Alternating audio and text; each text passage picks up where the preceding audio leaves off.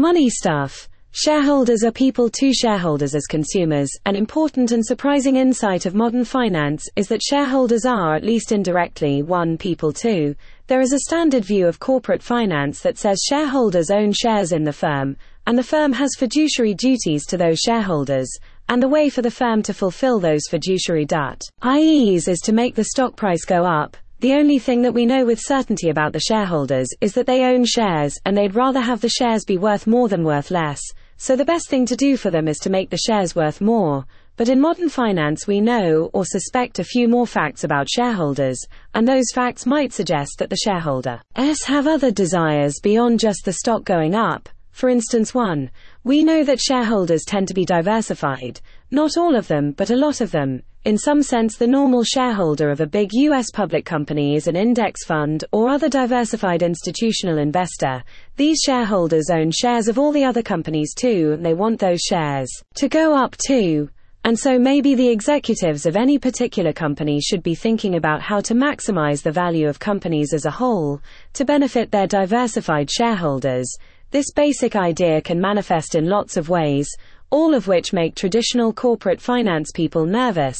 We have, for instance, talked a lot about the idea that, if diversified shareholders own all the companies in an industry, then the companies might not compete as vigorously against each other, since one company's market share gain comes at the expense of another, owned by the same shareholders. Or I have argued that, if all the companies have the same owners, that creates weird incentives for drug companies to say give away COVID vaccines for free to boost demand for everything else, or perhaps to limit sales of Ozempic, to avoid lowering demand for everything else. Or there is the Shareholder Commons, a fun activist group that goes around suing Meta Platforms Inc. for focusing too much on its own profits at the expense of the value of other companies with the same shareholders. 2. We know that shareholders are mortal humans who live on Earth. 2. If an asteroid was heading to destroy the Earth, and a public company could divert the asteroid at the cost of reducing its earnings per share by 2 cents this quarter, probably it should divert the asteroid. Probably the shareholders would approve, even though it lowered the stock price. A lot of environmental investing is premised on similar ideas. It might be good for profits, but bad for the future livability of the Earth. For a company to emit a lot of carbon, shareholders should prefer that the company emit the carbon and increase profits, but shareholders humans would prefer a livable planet. At least, some shareholders explicitly tell companies that they prefer the good environmental outcome over the good profits outcome. That is, they vote as humans rather than as profit maximizers, and at least some corporate managers seem to take this preference into account. 3. We could at least speculate that some shareholders have social and moral commitments that their companies might want to account for. A company might decide not to be racist, not because this is profit maximizing, but because shareholders dislike racism and would be mad if the company was racist. The shareholders might express this preference by, for instance, voting out the directors who approved of the racism, or at least by calling them up on the phone and saying mean things. In some loose sense, the directors and managers do answer to the shareholders, and if the shareholders have social and moral preferences that they express, then the directors and managers have to listen to them. 4. At some companies, we know that the shareholders are like weirdo Redditors. They bought the stock as part of a search for community and entertainment online, and it is arguably part of management's fiduciary obligation to entertain them. And so AMC Entertainment Holdings Inc. has handed out popcorn to shareholders and bought a gold mine, not necessarily because that maximizes profits, but because it maximizes the odd joy that its retail shareholders get out of owning the stock, and that's what they want. So the company gives it to them. These are the most prominent examples that we've discussed around here, but the general form of this is the company has shareholders, those shareholders, or a lot of them anyway, have some identifiable or at least plausible preferences other than maximizing the stock price, and the company's executives should or could or might want to or might be incentivized to optimize those preferences and sometimes prioritize them ahead of maximizing profits or the stock price. I should say that this idea is controversial, both in its specific forms. Environmental, social, and governance investing is wildly controversial, and nobody believes the index funds hurt competition stuff, and in general, the objection to T. General form is something like, sure, right, shareholders are humans and have other interests, but they have other mechanisms to take care of those interests. They can vote for the government to do environmental regulation, etc. The only thing that they have in common as shareholders of Company X is their ownership of Company X shares. So Company X's executives should focus on that. Also, in practice, if you let corporate executives choose from a long list of shareholder interests, that has the effect of letting them do whatever they want. If they fail to maximize profits, they can always say, I was maximizing for shareholder entertainment, and have an excuse. Still though, this general idea is fruitful. You can sit around thinking, well, what else is broadly true of shareholders? And come up with weird ideas for postmodern corporate governance. For instance, if shareholders are mostly humans, then they are probably customers of companies as well as shareholders, so they might have shared interests as customers. Why not? Here is a new NBER working paper by Keith Marzili Erickson titled, What Do Shareholders Want? Consumer Welfare and the Objective of the Firm. Shareholders want a firm's objective function to place some weight on consumer welfare, motivated by both self-interested and altruistic motivations. Firms have a unique technology for improving consumer welfare, lowering inefficient price markups, which increases consumer welfare more than it lowers profits. Optimal pricing formulas can be adapted to account for shareholders' marginal rate of substitution between profits and consumer welfare. Calibrations from preference parameters show many shareholders should place non-trivial weights on consumer welfare. A survey experiment on a representative sample elicits how shareholders would vote on resolutions giving strategic guidance to firms on what objective to pursue. Only 7% would vote for pure profit maximization. The median individual is indifferent between 44 cents in profits or $1 in consumer surplus, with those owning stocks preferring a lower weight on consumer welfare than non-stockholders. I mean, sure, 1. Shareholders are humans. 2. Humans buy groceries or whatever. 3. Shareholders of grocery companies would prefer to pay less for their groceries. 4. Grocery companies should cater to those preferences of their human shareholders by lowering prices to a level that does not maximize profits. I am not sure that I agree with the conclusion, either that shareholders do in fact want their companies to lower prices to maximize consumer welfare, or that the companies should do that.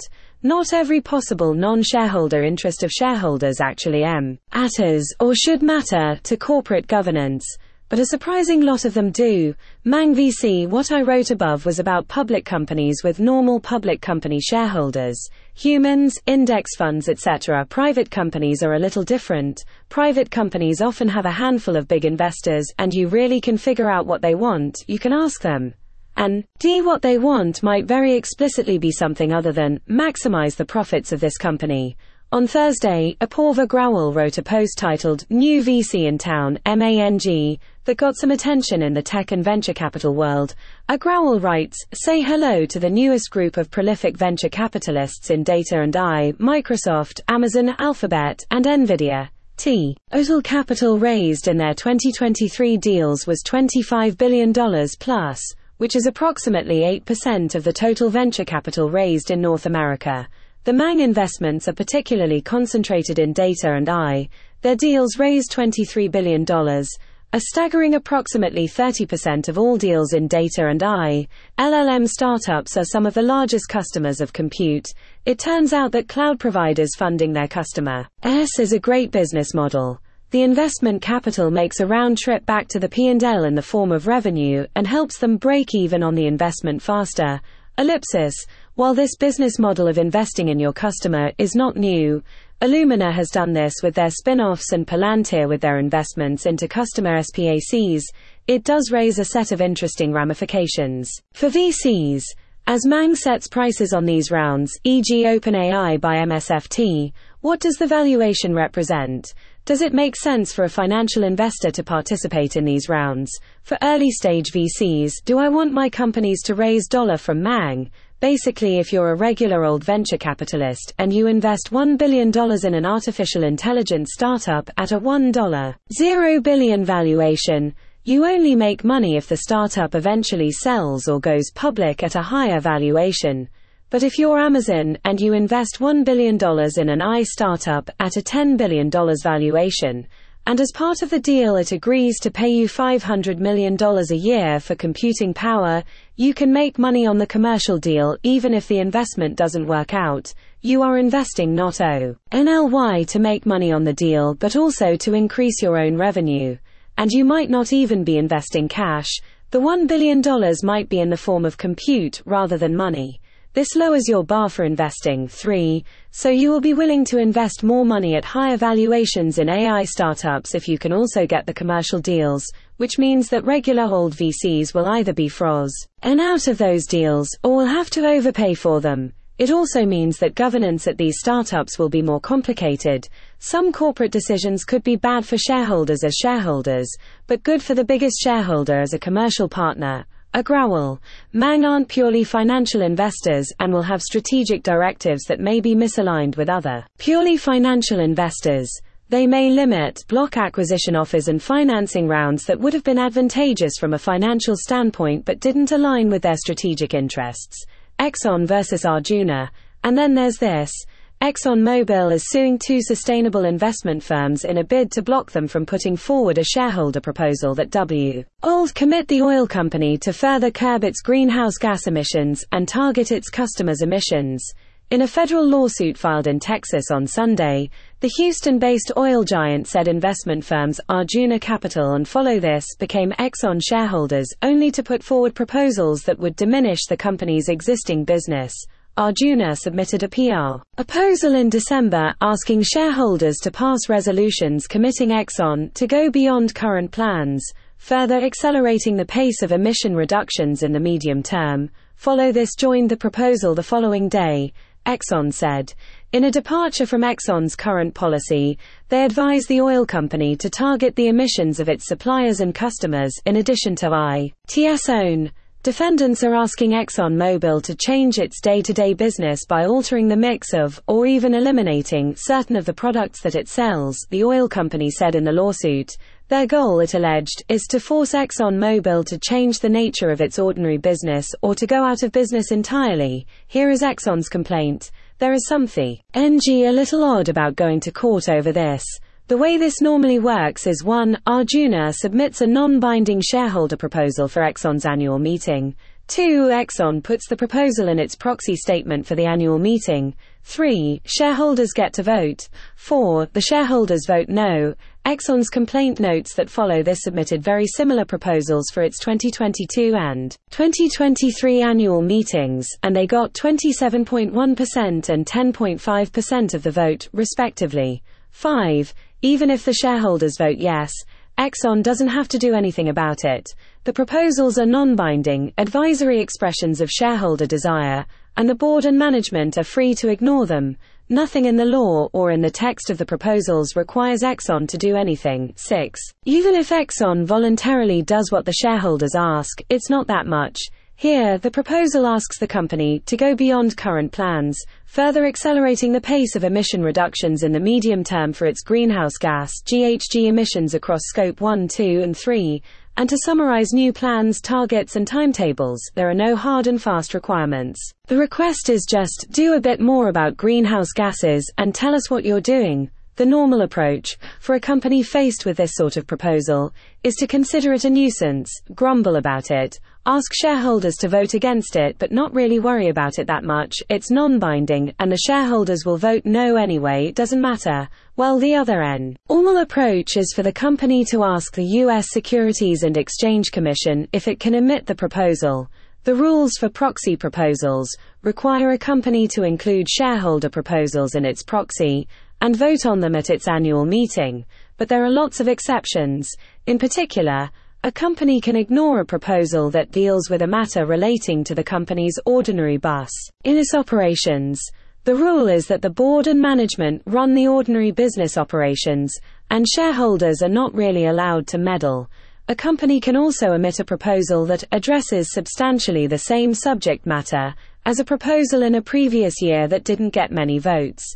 The company can write to the SEC saying we think we can omit this proposal, and explain why, and the SEC will either 1. Write back saying we're fine with that, this is called a no-action letter, or two write back saying we don't agree. Exxon has written a fair number of these letters about other shareholder proposals, but apparently not about this one. Instead, it sued the shareholders. Its complaint contains some complaining about the SEC. According to SEC figures, the number of proposals submitted in 2023 was 18% higher than in 2021. And the number of proposals that were voted on at annual shareholder meetings rose by 40% during that period. Proposals focused on environmental and social issues increased at an especially high rate, with the number of submissions growing by 52% and the number voted on by 125% between 2021 and 2023. These increases during the past 2 years have occurred despite no change in the language of the statute or the applicable SEC rules. They can be traced only to changes in SEC staff positions on the application of the shareholder proposal rules. Such shifting staff interpretations are not binding, however, and they do not have the force of law. Basically, Exxon's complaint here is that activist shareholders submit a lot of environmental proposals that other shareholders don't support. Exxon considers them to be a nuisance, but the SEC disagrees. But the SEC's views are not the law.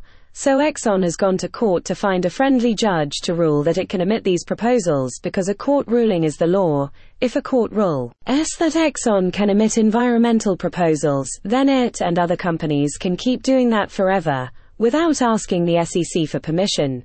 And it has sued, not the SEC, but the shareholder proponents, presumably figuring that will be an easier fight. Exxon's legal argument is that this proposal deals with a matter relating to the company's ordinary business operations and seeks to directly interfere with management's business judgment and micromanage ExxonMobil's core business, the energy and petrochemical products and services that ExxonMobil offers. It also argues that this proposal is too similar to 2022 and 2023 proposals that didn't get enough votes, so it can exclude this one as repetitive. But there is also a lot of rhetoric about how Arjuna and Follow are not real shareholders. Arjuna and Follow This are aided in their efforts by a flawed shareholder proposal and proxy voting process that does not serve investors' interests, and has become ripe for abuse by activists with minimal shares and no interest in growing long-term shareholder value.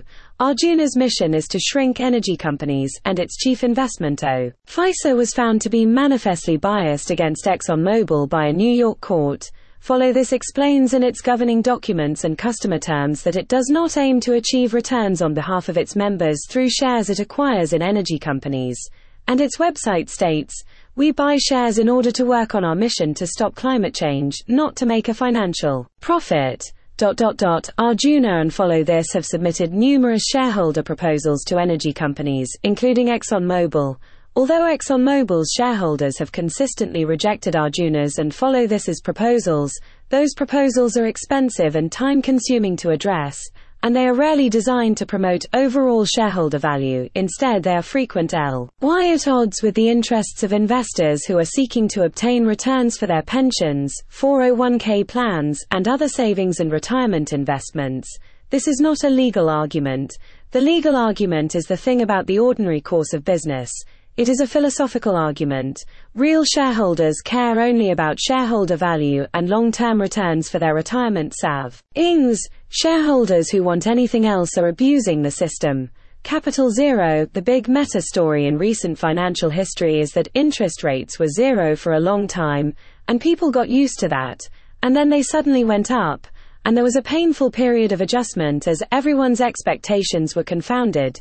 This arguably explains the 2023 regional banking troubles, and tech startups and crypto and maybe ESG, but also lots of minor adjustments like private credit hurdle rates. Also, here is a Wall Street Journal story about Capital One Financial.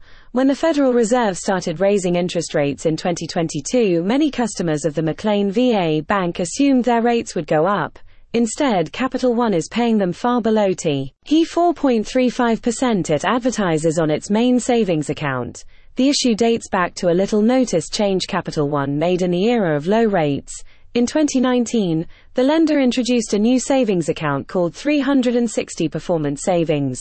Existing customers were kept in older accounts that had a similar name, 360 Savings, which the bank previously advertised as having a great rate but has since closed to new customers.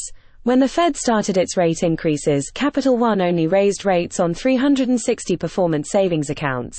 CCC 360 performance savings pays 4.35%, but 360 savings does not. If you want performance from your savings, you need performance savings, otherwise you just get savings. Back when rates everywhere were basically zero, this difference NCE did not matter, and nobody noticed it, which is how some people were in the bad savings account while others were in the good one. Now that matters. QUANTS Many stories about retail stock investors are essentially entertainment stories. People enjoy buying some stock because it is like watching a television show, or joining a social media community, or role-playing Gordon G. KKO. They are not maximizing risk-adjusted returns, they are optimizing on multiple dimensions. They want some returns but also some fun. Wall Street Bets Reddit posters love posting their losses because a big loss is bad financially but makes you more of a player in the Reddit community. The game is more fun if it is played in a swashbuckling way, though that can also make it less lucrative. In the world of professional investing, quantitative investing tends to be about reducing swashbuckling tendencies. Instead of trusting your gut on a stock pick, you use carefully tested signals to pick stocks without emotion, and try to minimize your factor exposures so that you are taking only the risks you are being paid to take. In the world of retail day traders, that just isn't very much fun, is it? Here's a Wall Street Journal story titled, "Meet the Investors Trying Quantitative Trading at Home, and They Have Some Fun." Daniel Hutchins, 40, is a former Microsoft cybersecurity engineer who codes his own trading strategies on platforms such as Interactive Brokers.